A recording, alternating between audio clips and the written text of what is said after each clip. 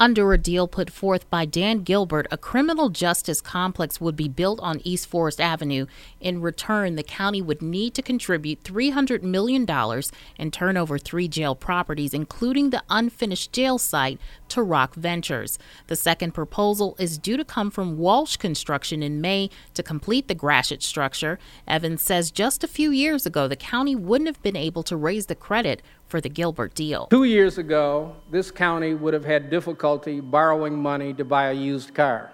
We are now in a position to borrow up to $300 million to solve our jail and facilities problem. That didn't happen by accident. The cooperation between the county executive and the county commissioners over the last couple years was key to solving our fiscal problem.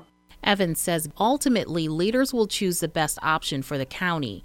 Evans made the remarks during the State of the County address. Erica Murphy, WJR News.